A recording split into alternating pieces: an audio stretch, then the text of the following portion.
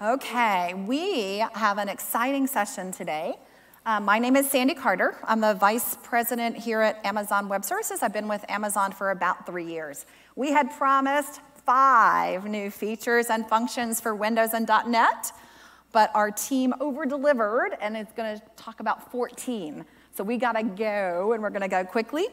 But I do want to say that in addition to the 14 features, we have 2 amazing speakers that will be up here with us as well. I will later invite up Peter Torres, who's with Capital One and has an amazing story that he's going to tell about migration. And then later, Matt Parzabak, who is the Senior Director for Client Technology at Expedia, and he'll also be up here chatting, showcasing modernization. Now, we have a lot to cover. I was planning on doing Q&A, but given we have 14 announcements, I will not be doing Q&A today. So I wanted to include Twitter handles up here. You can also find me on LinkedIn or Facebook, and I promise, if you tag me, I will get back to you with an answer, or you can stay afterwards and we can also chat. So if you want to take a quick pic of that, then we'll go ahead and get started. So one of the things that I love to do is that's to use quotes. And one of my very favorite quotes comes from a situation with Michael Jordan. Do you guys remember who Michael Jordan is? Yes? Okay, great. Because I was talking to a couple of millennials and Gen Zs, and they're like, oh, the shoes. You're talking about the Air Jordan shoes, right? He was also a phenomenal basketball player. I love this quote because this is from Stacey King, who was a rookie. And he said, I'll always remember this night as the night that Michael Jordan and I combined to score 70 points. He scored 1 point. And I kind of feel like that today because as I walk you through this roadmap, you guys actually told us 90% of what we're going to talk about today. So here I am. I'm going to be presenting the 1 point because you guys, as we worked backwards from the customer, you guys gave us all the additional secret sauce. So today we're going to talk about Windows, and just to frame it up, I want to take a few minutes to go through some of the reasons why customers choose Windows on AWS. So Andy mentioned this morning in his keynote that AWS hosts twice as many Windows Server instances in the cloud as does Microsoft. Now you might say, well, why does that matter to me as a customer? Well, that means that we have more experience with Windows. We've been doing it for 11 years. And you know that experience really matters. So whether you're talking about Salesforce, who now has 10,000 instances of Windows on AWS running DevTest, or Autodesk, who's been running Windows on AWS for 11 years. They were one of our first migration customers, now doing very interesting things with AD on AWS, or Active Directory on AWS. Customers around the world are choosing to run those Windows workloads on AWS. And let me just go through a couple of reasons why. Reason number 1 is the innovation that we bring to the table that gives you a lot of ability to have that agility that you need in your space. So whether we're talking about License Manager, which we'll enhance today, or Azure to AWS migration, which last year we announced here at reInvent, again, due to your request, that's now been used by thousands of customers to migrate their Azure workloads over to AWS, especially around Windows. We have Extramark up here, who does learning solutions in education, and they have over 9,000 different schools. They were feeling some of the downtime issues, so they decided to migrate over. And then Concert Real Estate also decided to migrate over, but for a different reason. They had a very unique and custom database and data lake on Azure, but they were having performance and scale issues, so they migrated that over using that particular tool. We also have tremendous innovation around SQL Server. So if you think about SQL Server, last year we announced App Wizard to help you debug different issues that come up. And this year, we are introducing SQL Server 2019 support. We did this the exact same week that Microsoft introduced SQL Server 2019. As you know, SQL Server runs on Windows, but the great thing about SQL Server 2019 is the parity with Linux. So Windows and Linux now get closer together. So many of our customers are now running SQL Server on Linux as well. But we've also been innovating in .NET. So you'll see us place big bets on .NET, including we just joined as a corporate sponsor the .NET Foundation to help contribute to open source. And then, of course, last but not least is some of the areas around app modernization. You heard Andy again speak about this morning and how important application modernization is to companies around the world. And here we were the first to introduce serverless capability, Lambda, for Windows running in the cloud. We also now have EKS, Fargate, containers. So basically, all the great things you can do with modernization on Linux, you can also do for Windows, as we treat Windows as a first-class citizen. Now, the second reason we see customers coming over to AWS, especially around running those workloads, is around reliability. So customers run mission-critical applications, maybe many of you do as well, on Windows on AWS, and so downtime really matters. This is the latest report. The 2019 report will come out soon. But in 2018, the next largest cloud provider had 7 times more downtime than AWS did running Windows. And that really has an impact, especially if your SQL Server business is mission critical for you. The third reason that customers choose to run Windows on AWS as well as security. So this is just one example. If you happen to be a public sector customer, FedRAMP is really important to you. It's one of the higher levels of security for government customers. We today have over, actually 90, we just hit our 90th this morning, customers who now have FedRAMP compliant solutions in those partnerships. That's 4x more than the next 2 cloud providers combined. So today, what we want to do is now to take those reasons to move your Windows workloads over to AWS to the next level. So since I had 5 in the title, I had to come up with something with 5 in it. So I thought, it's the holidays, so you got 5 golden rings, or we're here at Vegas, and there's 5 golden nuggets, so you can pick which one you want to use. We're going to talk about these 5 themes, and I'll group each of the 14 announcements under these themes. And again, remember, these are the top suggestions that you guys gave us for new features and functions around Windows. So I'm going to walk through total cost of ownership, ease of use, migration, and then modernization. And I'm going to close it out with analytics and machine learning and insights. I'm going to take each of these one by one. So I'm going to start off with total cost of ownership, and we'll spend a good amount of time on this section because I know that this is top of mind for many of you as you're looking at either rolling out more workloads or new workloads on AWS. So as we talked to you, you told us there were 3 different areas that were important. One is performance of the platform, and can you continue to make that faster, especially for SQL Server? Second is how do I really manage all those licenses with all the licenses changes coming? And then third, how can I right-size what I'm doing both before I decide to deploy, but also after I deploy? So I'm going to walk you through some of these areas. So the first one's on performance, and I've got 2 different areas I want to focus on for performance. The first is SQL Server performance. So this is not a benchmark run by us. This is a benchmark run by DBBest. It's not even data published by us, because we're not allowed to publish comparison data.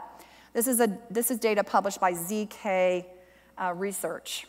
And what they found is, if you look at price and performance, SQL Server on AWS is at least twice as good as running SQL Server on any other platform. Here, of course, is shown with Azure.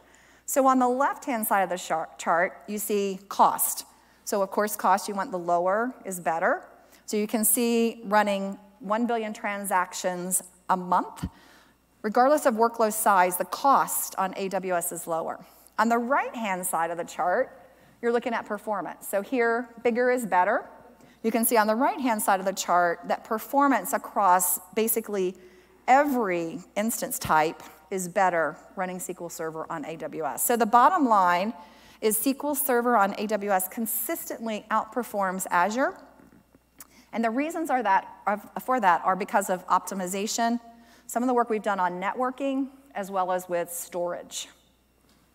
The second performance area that we want to bring out, and this is a brand new announcement. You'll see the new announcements with that little badge up at the top. And this is FSX for Windows. Now, we did announce FSX for Windows last year. And if you remember, this is a managed service with a fully compatible Windows file system. So it follows all the SMB protocols. What we're doing today is we're announcing 3 new features, again, based on your use cases for this particular feature or function. The first is full multi-AZ or availability zone support, not do it yourself like you had to do last year, but done by us. The second one is around price or cost. This is total cost of ownership. So last year we announced this with SDD, but today we're announcing HDD, and not just HDD, but lower cost, 2.5 cents lower cost. And then finally, we're also supporting data deduplication. And this is, of course, really important as you're looking at those general purpose file systems, how you're doing your memory compression, and we're seeing up to 50 to 60% savings as we're going through that process of deduplication as well. So this is one of our very first announcements, brand new announcements, around Windows workloads with FSX file system.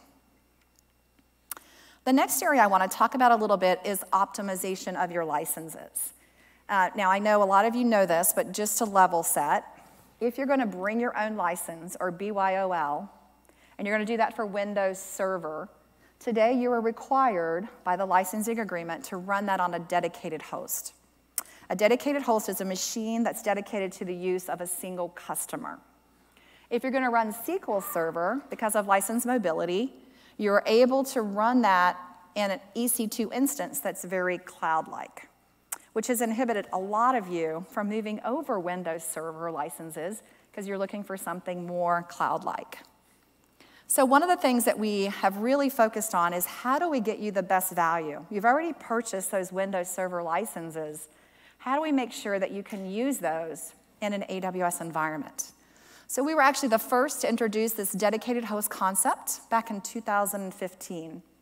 Last year, I got to stand on stage and introduce License Manager to help you better optimize those licenses and to manage those BYOL licenses, both on-prem and in the cloud. And in fact, we were the first to announce the ability to block a new license if you were running over your license count. And we were the first to introduce License Manager for both on-prem and in the cloud. So as a reminder, let me just show you what we announced last year. By the way, this is one of the fastest growing new services, and it is free. That's right, it's free. License Manager is free if you choose to use it. So what do? You're able to define your rules by licenses. You guys told us you didn't just want Microsoft, but you wanted basically all of the workloads. So we included as many workloads as possible that are measured by or counted by vCPU, physical socket, physical core, instance type, essentially anything but per user. And then we enabled you last year to enforce a license limit, meaning that, let's say you've purchased 200 SQL Server licenses, you could block the launching of the 201st license if you so choose, because of the way that we've integrated into the EC2 control plane.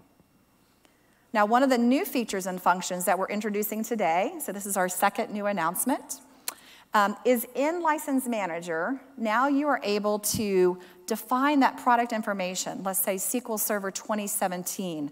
And this now lets License Manager track and notify you of any changes. So think of it kind of as a bot that you have running in your accounts that periodically tracks to see what software you have in your accounts and automatically pushes that back out to a dashboard for you. That's what this does. Very cool.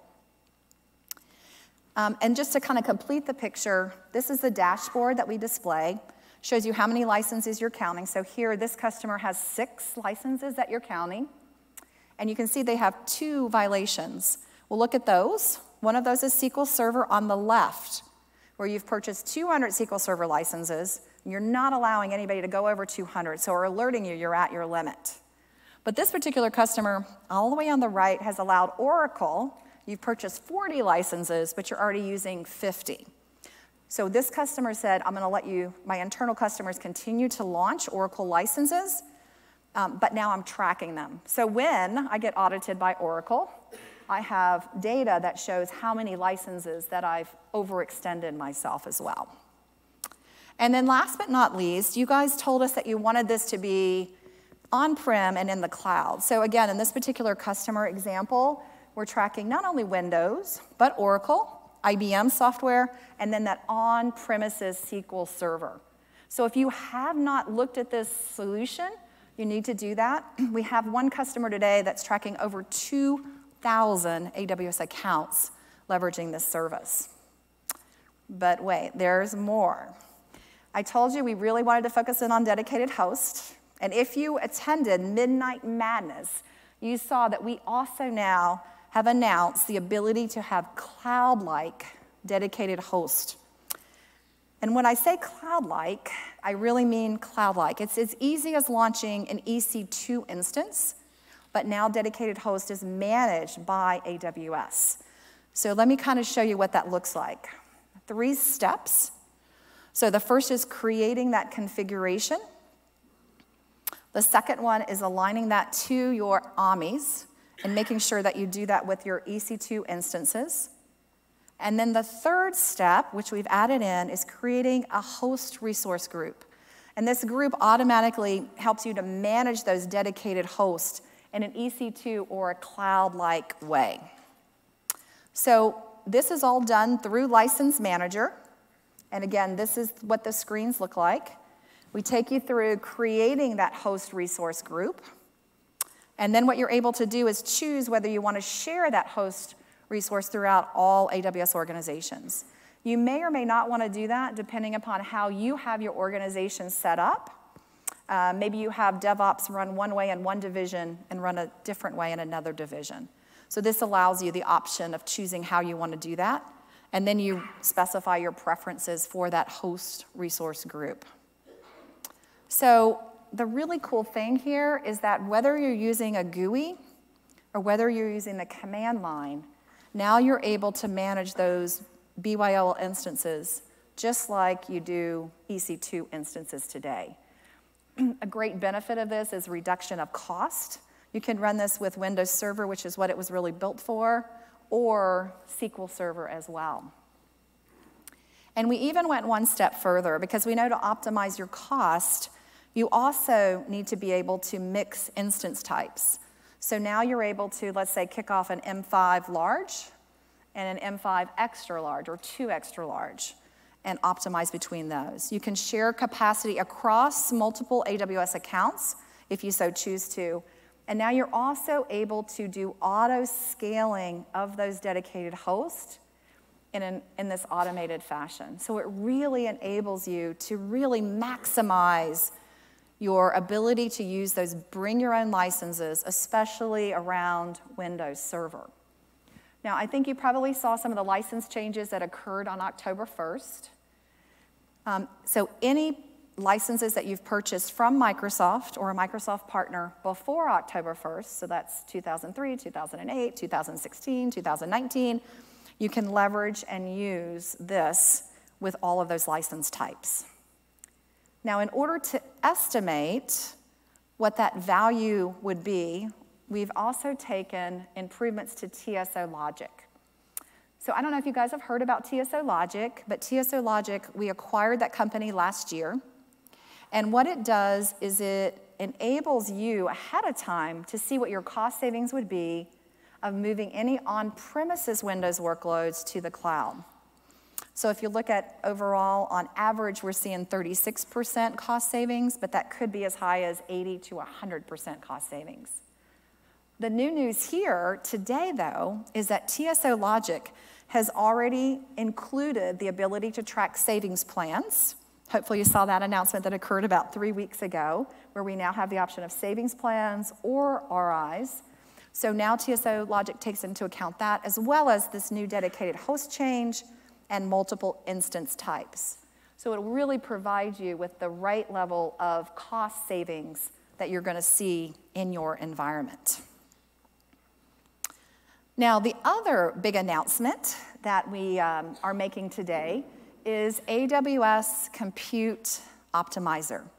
Now, this is both for Windows as well as for Linux, so you can use it in both operating systems and environments.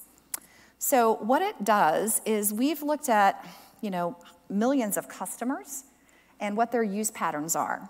And we've applied a set of training mechanisms and inference using machine learning to those best-of-breed patterns. So we look at things like instance types, mixing instance types, auto-scaling, auto-group scaling, and how we can optimize that. So we evaluate your environment, and then we provide you with 3 recommendations of how to optimize your cost for you. That's both across Windows as well as Linux. Once you see those recommendations, you can pick which one you want, and then with one click, you can execute on that particular recommendation, or you don't have to pick any if you don't want to. But this is really, I think, a very powerful use case, and the customers that were in beta really found significant savings in leveraging this. Now, this is before you start using or deploying AWS, but what happens after you start deploying? Well, one of the partnerships that we have done is with a company called CloudCheckr. And this particular company now looks at optimization or savings once you deploy Windows on AWS. So it gives you complete visibility. Average savings once you deploy is about 30%. And why is that? Well, what it does is it watches you as you deploy, as you're using, as you're consuming. It identifies areas that you might have waste, maybe where you're using EBS in the wrong way. It also enables you to look at your usage patterns. So you as a customer are unique from other customers. So it doesn't apply a generic template, but it looks at your specific use case and analyzes that use case for potential savings. They also do best practices. So far, they've collected 550 best practices from a number of customers that are leveraging CloudCheckr, and they also give you recommendations based on those customers' best practices as well. So it's combining the waste that you have that's identified, your usage patterns, as well as other best practices as well. So the bottom line here on TCO is we won't lose on TCO. So make sure you come and talk to us as you're looking at total cost of ownership. We have something called an OLA, an Optimized Licensing Assessment. We would love to come in and show you what your total cost of ownership will look like as you both decide to migrate over and then once you consume as well. Okay, so let's now go on to the second area, our second golden ring, which is around ease of use. And this area I know is really important for a lot of you as well, is making this as easy to use as possible. So let me just start out with a little personal story, if you might. So I have 2 daughters, and my 2 daughters, we do Pancake Sunday every Sunday. So they come and they'll come on Sunday morning to eat our pancakes. They gave me this picture one Sunday, and they said, "Mom, can you make us this pancake?" So I looked at it, and I said, "Of course I can make that pancake." Now remember, this is an MVP, so it was a successful MVP because my daughters ate it, and they posted it all over Instagram. But as is any MVP, it needs a little ease of use focus. And so we constantly at AWS look at our ease of use and how we can make it better and easier for you. You guys gave us 3 suggestions this year. The first one was around single sign-on, especially with Active Directory.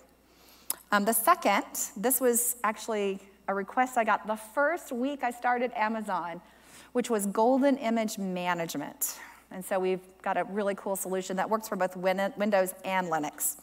And then the final was, how can you help us package up best practices and guidance and make it easier for us? So I'm going to talk to you about announcements on each of these for ease of use. And the first is around single sign-on. So identity today, is the new black. It is what everybody is using as Active Directory. We know that 95% of you use and leverage Active Directory. So we know that when you move to AWS, you really need to continue using Active Directory.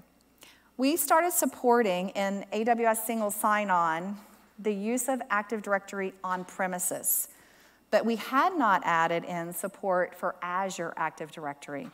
So announcing today, we now have AWS Single Sign-On that supports Azure Active Directory and that connection, but also will continue to support, obviously, Active Directory on premises as well. We also now are supporting flexibility in that multi-factor authentication, and that's regardless of whether you use Google authentication or Microsoft authentication. We'll support that flexibility for you to choose how you want to authenticate. And then finally, last but not least, this was an add-on after some of the beta customers leveraged it, which was you wanted to be integrated into the command line interface, how we were leveraging and using some of the standards. And so we were able to integrate that in before we were able to launch it, make it easier to securely use those automated short-term credentials, leveraging and using our single sign-on. So we've eliminated the hassle of really staying secure and freeing up time in this particular area. The second area I want to talk about in terms of ease of use, and I was trying to find a cool factoid, but the only thing I could come up with was keep calm and automate on, and this is around those golden images we talked about. So I still remember the first week I was at Amazon. Someone came up to me and they said, look, you know, today if I need to create and manage my own image, which I do all the time, it's very manual. And in fact, one customer actually built an automation tool himself. And so today, I am really happy to announce that we have now automated that process with Amazon EC2 Image Builder. As I said earlier, it does work with Linux as well as with Linux, and it does help you in automation both in the creation of the image as well as building the image to be compliant, as well as testing of the image to improve your uptime. We provide you with the ability to use our tests, the AWS test portfolio, as well as using any of your own tests that you also want to ensure that everything continues to work as you're in production. We're really excited by this announcement as well because you also wanted to leverage a GUI interface, so we provided that GUI interface. So let me just show you quickly what this looks like. So as you're using Image Builder, you will specify and start with your source image, which you do today. Now you can customize that using software configurations, but then what you're going to do is you're going to look at some of the custom templates that we have to really harden that image for you. You'll then test that image using either our test and your test or both, depending upon how you want to leverage that. And then you'll be able to distribute that, and you can select the AWS regions that you wish to push your customized golden image to. So it lets you choose that. Again, that's another item that we added after our beta. And all of this runs in your own AWS account as well. So I think this is pretty phenomenal. Do you guys like this? Like this one? Yeah. The next area that I wanted to talk about is around how we can provide you with best practices.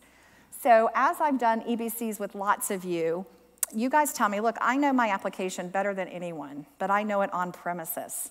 I have to use tools and things to get it to the cloud, and I want to make sure that that knowledge, those skill bases, that I can bring with me. And so what we're announcing today is the ability for you to do that through something called a Launch Wizard, the AWS Launch Wizard, which for me is pretty exciting because what it does is built on machine learning models. It enables you to size, to configure, and deploy selected workloads. So the Launch Wizard itself, let me just show it to you. You can specify your identity parameters. You look for connectivity inputs like your VPC, for instance. You then look for your infrastructure requirements. And then as a second step, you're able now to cost that out, to see what that would cost you if you actually deployed in that fashion. Once you decide, yes, I want to deploy in that fashion, then you're able to test that as well. So this really is a wizard. It really helps you to step through each of the 3 steps that you would need to do as you're moving something from on-premises into the cloud. Now, we've already announced this today for SQL Server. We did that about 2 weeks ago. But today, we're also announcing that you can now use Launch Wizard not just for Windows workloads or SQL Server always-on workloads. You're also now able to use this with SAP NetWeaver HANA as well as HANA Database. And you could imagine there'll be others coming very shortly. So our goal here is really to help you run Windows on AWS as easy as 1, 2, 3. Our 1, 2, 3 steps, either for Image Builder or for our Launch Wizard, trying to make it really easy and manageable for you as you're deploying and as you're migrating those workloads over. So now let's step on and talk about that third golden ring, which is around migration. And what you guys told us around migration is that you want to be able to migrate as fast as possible and as easy as possible.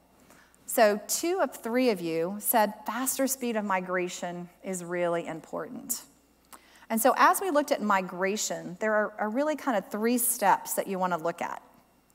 The first is, do you have a way to share best practices with us and to help us size what that migration will look like? So essentially, it's around assessing what will migrate and how we'll migrate it. What will we do lift and shift on? What will we do refactoring on? And how will we do that? So what's the planning and how do we execute on that? And how do we do that using best case practices? So you guys know today we have a MAP program.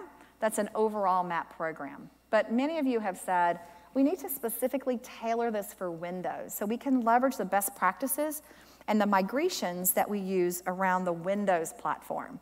And so launching in first quarter of 2020 will be the new program called MAP for Windows that will be specific for you in terms of the ways that you use partners, you use the training, you use our professional services, and again, that complete assessment, the way we plan it out, and the way that you execute on that moving forward. Now, the second area are the sets of tools that you can use to do that migration. And we have acquired a new tool called Cloud Endure. You used to have to pay for Cloud Endure because it was a separate company. Now you can migrate using Cloud Endure for free.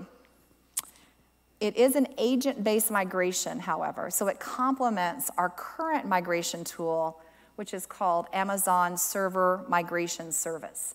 So we do provide a choice of those 2 tools as you're looking at how you do your migration. So I know some of you in the public space need to use Agent List. That would be an SMS migration. If you want to go ahead and deploy with an agent-based migration, you can use Cloud Endure. Also, we still have partnerships as well. One example of that is with a company called Cloud Chomp. And one of the interesting things about that solution is that it's really integrated all the way from discovery of all the things you have in your environment from your applications on. It helps you figure out how to right-size those as well as optimize them. And then it enables you to calculate the total cost of ownership as you go through. So I know many of our customers still go with a partner program, which we still use and leverage today. But instead of me talking about this, what I'd really like to do is to bring up Peter Torres. And Peter has been in the industry for over 20 years and has been innovating and really driving the space. So I'd like to bring up Peter Torres, who's the Director of Software Engineering for Capital One. Please welcome him to the stage. Thank you. Thank you, Sandy. Mm-hmm.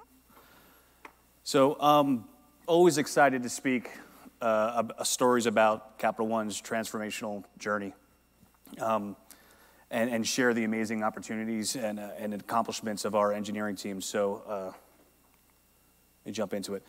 Let me start by telling you a little bit about Capital One. At Capital One, we're building a leading information-based technology company. Still founder-led, Capital One is on a mission to help customers succeed by bringing ingenuity, simplicity, and humanity to banking. The digital revolution has changed and how we communicate, interact, connect with people, how we shop, travel, manage our health, and manage our money has all changed. Legacy industries must evolve with the times, and banking has the hallmarks of an industry ripe for technological disruption. Banking is inherently information-based. It is a gateway to the lives of consumers. And banking is dominated by legacy players, legacy technology, and legacy business models. Building new in the cloud is easy, relatively easy. But what about the COTS products? Make no mistake about it, COTS products do have a place. Maybe it's because you don't want to make the investment, whether it's a financial investment, an engineering resource time investment, or maybe it's just not a priority at the moment. Reasons vary depending on the use case. But building COTS products in the cloud comes with many challenges. Many of these look familiar. The vendor doesn't support the cloud. You need to deploy on physical servers. You're tied to specific technologies and the associated support costs and licensing costs. Web, app server configurations and pairings, data stored in server instances.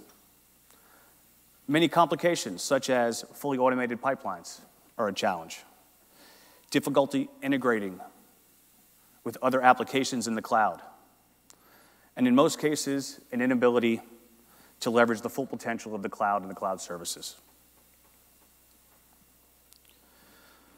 When you're tasked to reimagine, you start by returning to the business requirements. What RPO, RTO do you want? Not currently have, but do you want? Truly reimagine. From a coupling perspective, is there flexibility? Where is there no flexibility? When you look at state, what components require state? Which are stateless? If stateful, why? How is it stored? Where is it stored? In some cases, we found logs were contributing to the state of our applications. Lastly, operating systems. Many applications are tied to operating systems. But is there any flexibility? Can you be OS agnostic?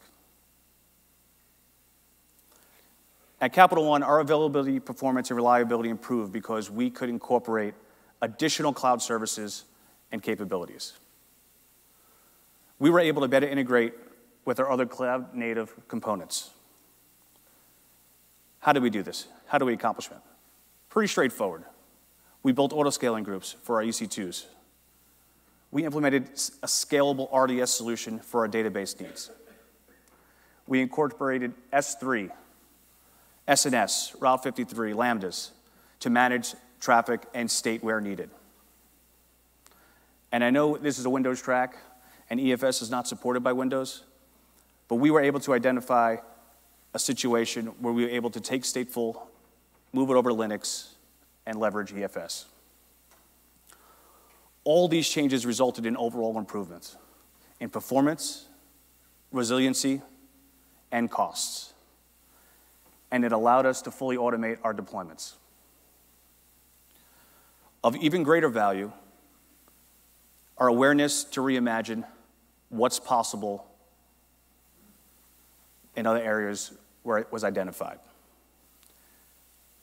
Getting to the core, when you're saving on infrastructure and you're saving on development hours, you're bringing innovation to the customer and the market faster.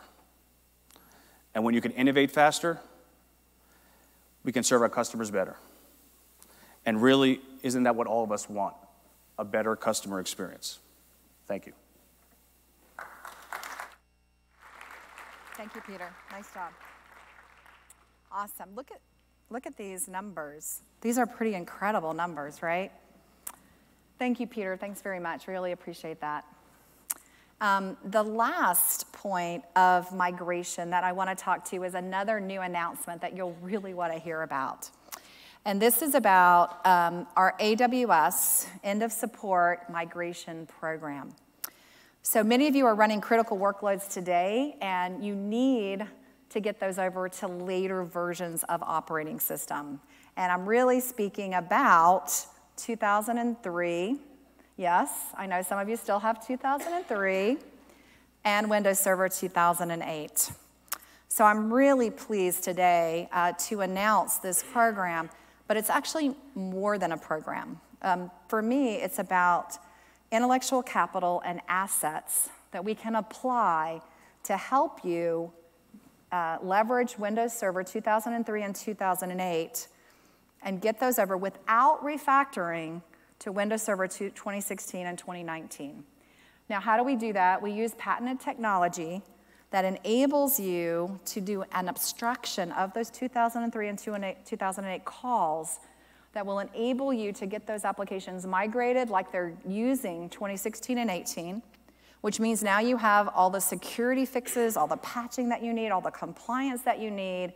You can get that done very quickly, and it really enables you as a package, either through a partner or through our own ProServe team, to be able to leverage this.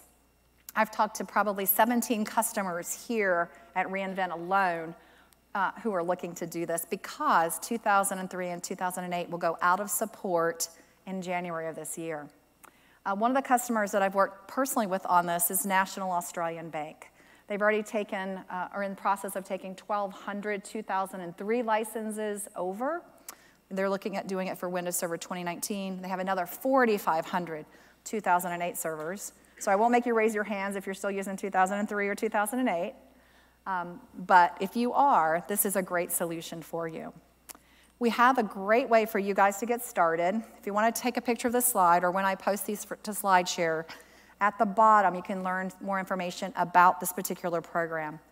We already have pre-trained a set of partners that are able to help you right away out of the gate, but also that's coupled with our own ProServe team that is ready to go. So if you're interested, please make sure you can talk to your rep about it, come talk to me about it.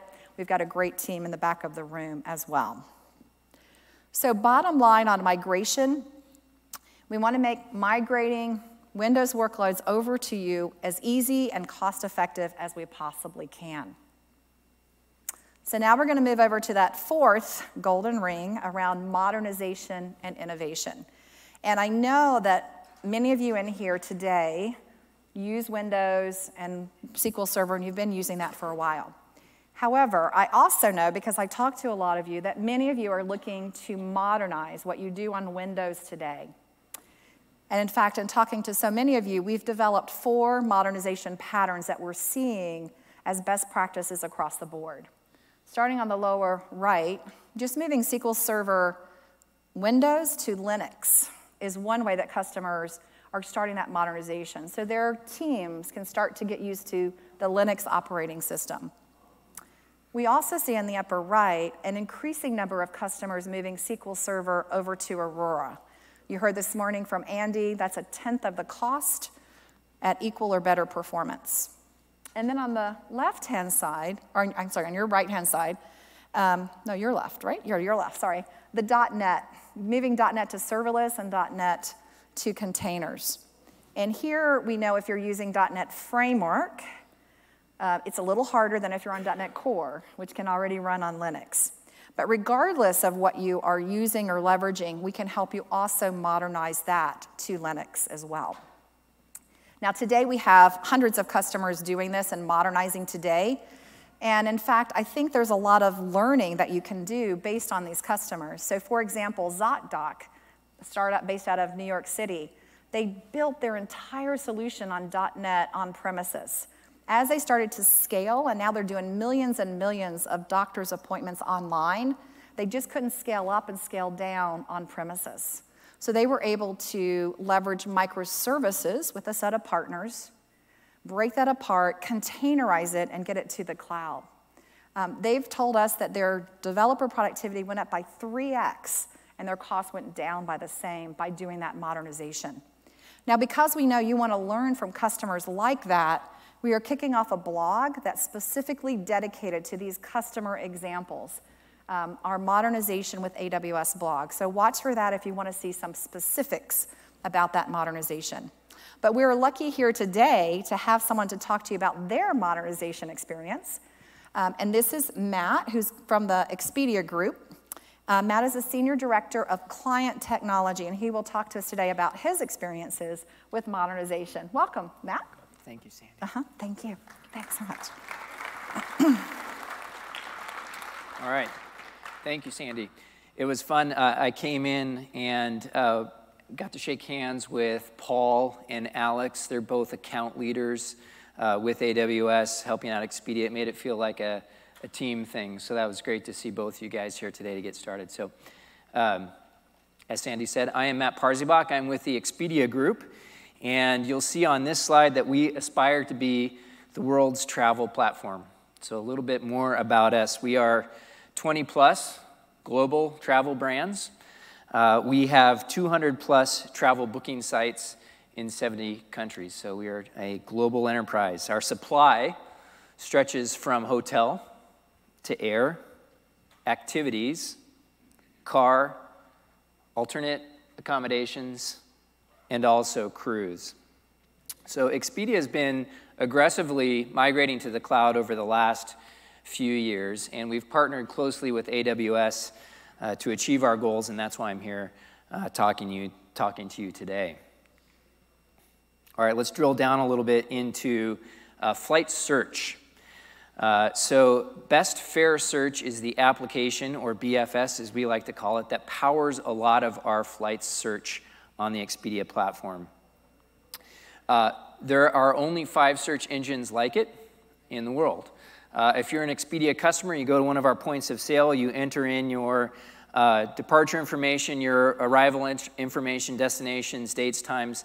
BFS does a lot of the work to pull together the choices for you as a traveler. So some numbers to give you an idea of how BFS operates. So across the EG platform, we're expecting 60 billion travel searches or flight searches in 2019. That breaks down to about 165 million flight searches per day. And if you were to, and I should note that half of those flight searches run through BFS, so that gives you an idea of scale. To talk a little bit about the complexity of BFS, we did a test internally. And we took off the guardrails, we took off the constraints from the Best Fare Search engine, and we put a simple trip in from Seattle to Atlanta. We wanted to see what it would come back with.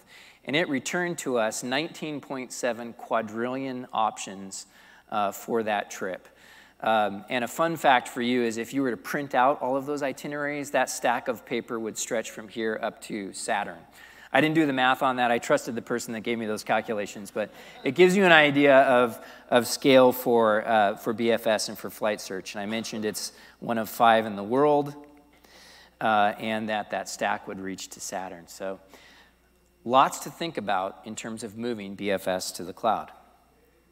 So let's talk a bit about considerations. So what would be some of the challenges for moving this application to the cloud? What are some of the things we thought about? What are the challenges? So first, scaling. These are compute-heavy query servers, and hundreds of them to run this application. To give you an idea of size, we're running C5 9XLs in the cloud for what we have currently moved over. We have to scale quickly for seasonality. We just had Black Friday. We just had Cyber Monday. We had coupons out there. We had to scale up quickly. Also note, too, that I said only half of those flight searches, the 60 billion flight searches, were running through BFS. We want to continue to move that from half to 60, 70, 80%. So we need to be able to scale this service in the cloud quickly. Resilience. BFS goes down, we've got a revenue loss problem at the company. And at best, we have a customer experience degradation. We realize that travel is a competitive market. You all have choices when you're booking your travel. We need BFS to stay up. So resilience is a key consideration. Optimization in a pay-per-use cloud world. We need to make sure that our investment gets us the most for our dollar. And then lastly, deployment. Our deployment framework right now for BFS is complicated. It's slower than we want, and it can be error prone. So we wanted to try and improve upon that. There is a fifth one on the list as well, and it's not on the slide. I'll mention it though, and that's timing. So BFS is not the only application at Expedia that is currently migrating to the cloud. So there are dependencies on other migration plans that we had to think about, and we also had to align with our data center exit strategy too. So timing becomes a key consideration. How do we address the challenges? How are we to get Expedia off the ground, to use a travel analogy? First, lift and shift. It's not that glamorous of a cloud approach or a migration approach, but for us it worked, and it directly addresses that point I made in the previous slide about timing. It allowed us to line up with some of the other migration plans internally, and it allowed us to line up with our data center exit strategy. And then modernization. So the point or one of the points in this track. And modernization for us flows into performance and efficiency. So, and when I say modernization for BFS, for Expedia, what I'm talking about is moving from the Windows OS to Linux OS. And that was a choice we've made. And we're expecting a few things out of that. One, our performance gains. So as we do this work, after we lift and shift, and as we begin to modernize, we expect performance gains. And we'll test for that, and we'll prove that out, and we'll make that work. We also expect a lower cost of operation. So those C5-9XLs that I mentioned earlier cost me 50% less in the Linux version compared to the Windows version. And then also, too, that modernization work will allow us to use some of our internal deployment tools that don't currently support the Windows OS. That'll allow us to scale up faster, get features to our customers faster, and give us some efficiency. And I think the last thing I want to mention is that all of this is being done in partnership with our AWS account team. So we've actively engaged our account leaders like Alex and Paul, who I mentioned earlier. We have a number of other resources on site. And then we also have AWS professional services engaged with us to help. So all of that said, this is Expedia Flight Search, and it's ready for takeoff. Thank you. Thank you, Sandy. Yeah, thank you. Thank you. Okay, so I bet you're all wondering how we can help you potentially go from Windows to Linux, because that is one of our #1 questions that we get asked. And so one of the things that I want to talk to you about is how we can leverage some of our experience. And one of my favorite quotes, again, is from Andy Jassy, our CEO, who says, "There's no compression algorithm for experience." And so we want to share our experience of helping thousands of customers move from Windows to Linux. So a couple things that we're announcing today. The first one is around the Application Modernization Lab. Very similar if you've used our machine learning lab. What we do is we get in a room with you as a customer. We work on your specific problem together. We help you to apply some of those modernization techniques. I know a lot of customers want to do containers, but they don't know how to build a containerization strategy, or they want to know, should I do containers or serverless or both? How do I do that? So this lab helps you to do that as you're looking at these considerations. The next thing that we hear a lot about is containers, and Andy talked about this today. He said some of these facts verbally, but AWS today does have leadership in containers. 81% of containers today are done in the cloud, and of that, 80% of those are running on AWS, and 82% of Kubernetes today in the cloud run on AWS. Both ECS containers and Kubernetes run on Windows and on Linux. And so today, we are making a major announcement in here that I think will make every one of you who loves Windows very happy. And this is Group Managed Service Accounts. And this is for support in both ECS as well as EKS. Thank you for that wow. I think this is a big wow. So many of you have been looking to containerize your application, but you know that when you do that, it breaks your AD integration, your Active Directory integration. So with this new service, you're now able to containerize without breaking that AD integration. And this works for both ECS and EKS, Windows as well as Linux. Now also, I know many of you are looking at how do I move SQL Server over to Aurora. And some of you just want to investigate that. Well, just like we have the modernization lab, we do have something called database freedom. And we will also gladly share a lot of those best practices that we have to help you get your SQL Server over to Aurora if you're interested in doing that. And again, I know Andy mentioned it, I mentioned it earlier, it's a tenth of the cost of what you're running today with SQL Server. And that's why we have so many customers today that are migrating SQL Server over to Aurora. In fact, one of the ones that I think is really interesting is Decisive. Decisive had done the assessments with us and was going to migrate SQL Server on-prem over to SQL Server on the AWS. But as they started evaluating with us through DB Freedom and some of the best practices, they said, you know what, we're just going to go from SQL Server on-prem to Aurora in the cloud, and that's what they did. And we do have a nice blog and the whole details of their story online as well. So regardless of how you're looking to modernize, whether it's SQL Server to Linux, SQL Server to Aurora, or .NET Framework or .NET Core to containers and to serverless, we can help you out for sure. Okay, you ready for our 5th golden ring? Yes, 5 golden rings. This is our 5th one.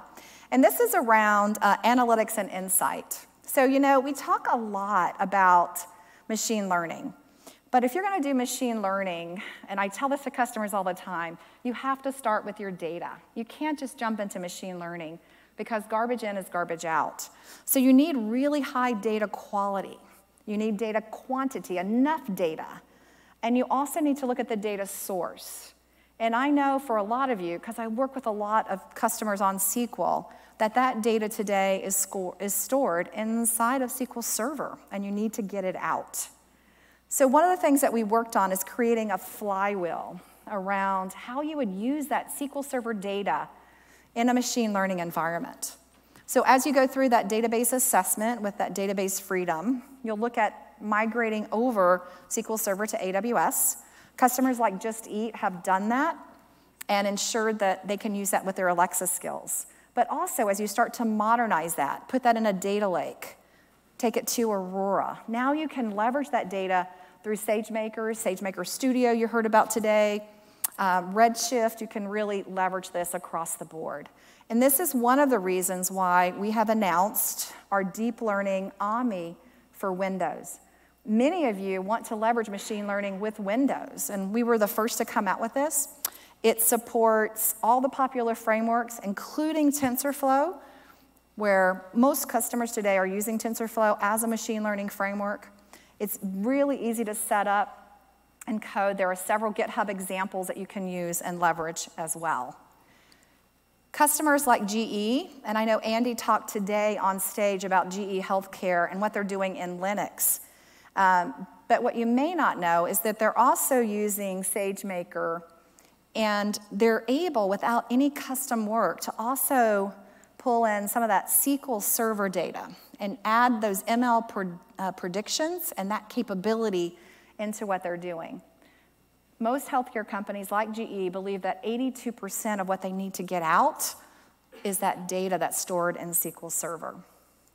And then finally, last but not least, I am hoping that you guys caught the announcement about the AWS Data Exchange. And this data exchange is really important because there's so much data out there today, it's just not consumable by humans. And so what we've done is we've created a way to gather that data input, place it in S3, an S3 bucket, and then have subscribers like yourself be able to pull that data out. And so this will enable you to, again, leverage some of that SQL Server data, as we expand this out. And today we've got huge partnerships primarily in financial services as well as in healthcare. So now we've covered all 14 announcements, believe it or not. And I was challenged by my team to do a wrap, W-R-A-P, wrap, to close it out. But I'm a rapper. So I got one of our SAs to do a wrap around the 14 announcements. So are you guys all ready? Yes. Are you ready? Yes. Okay, here you go. So listen closely, okay? Start with modernization and innovation, ease of use and accelerated cloud migration, analytics, insights, and cost savings. How do we refer to all of these things?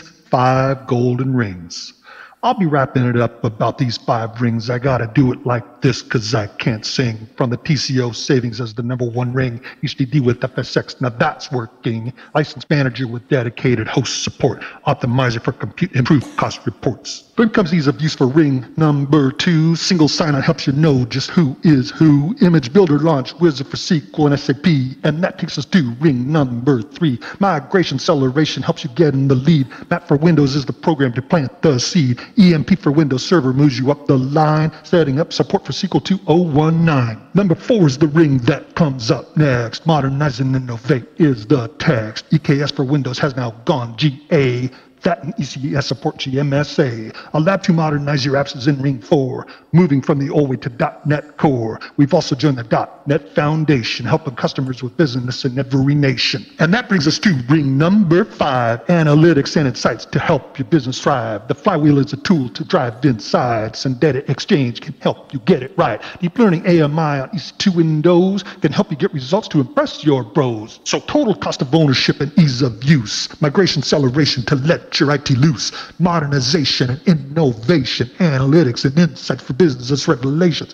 What have you got when you add up all these things? 5 golden rings. Woo!